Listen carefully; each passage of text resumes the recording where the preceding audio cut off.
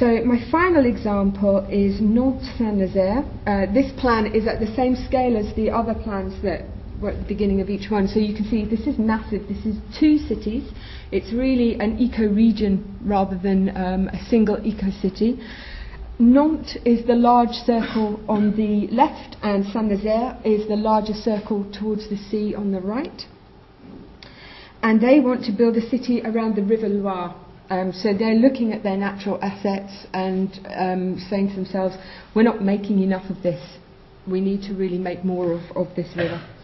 And they're interesting because they, right from the very start, they had identified economic development projects. Not only we're going to build this and we're going to make a thing, but they had actually thought about how are we going to bring more culture into the area, how are we going to bring more activity, how are we going to improve the environment and the biodiversity. So all the different colours mean different types of projects. This is a park on the estuary. You can see it's incredibly popular on that particular day.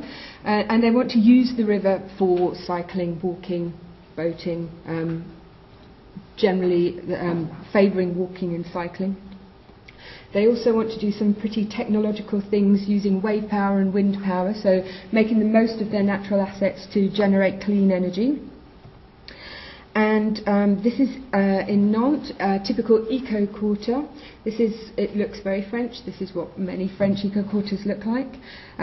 All of those buildings will be eco-buildings with high energy performance.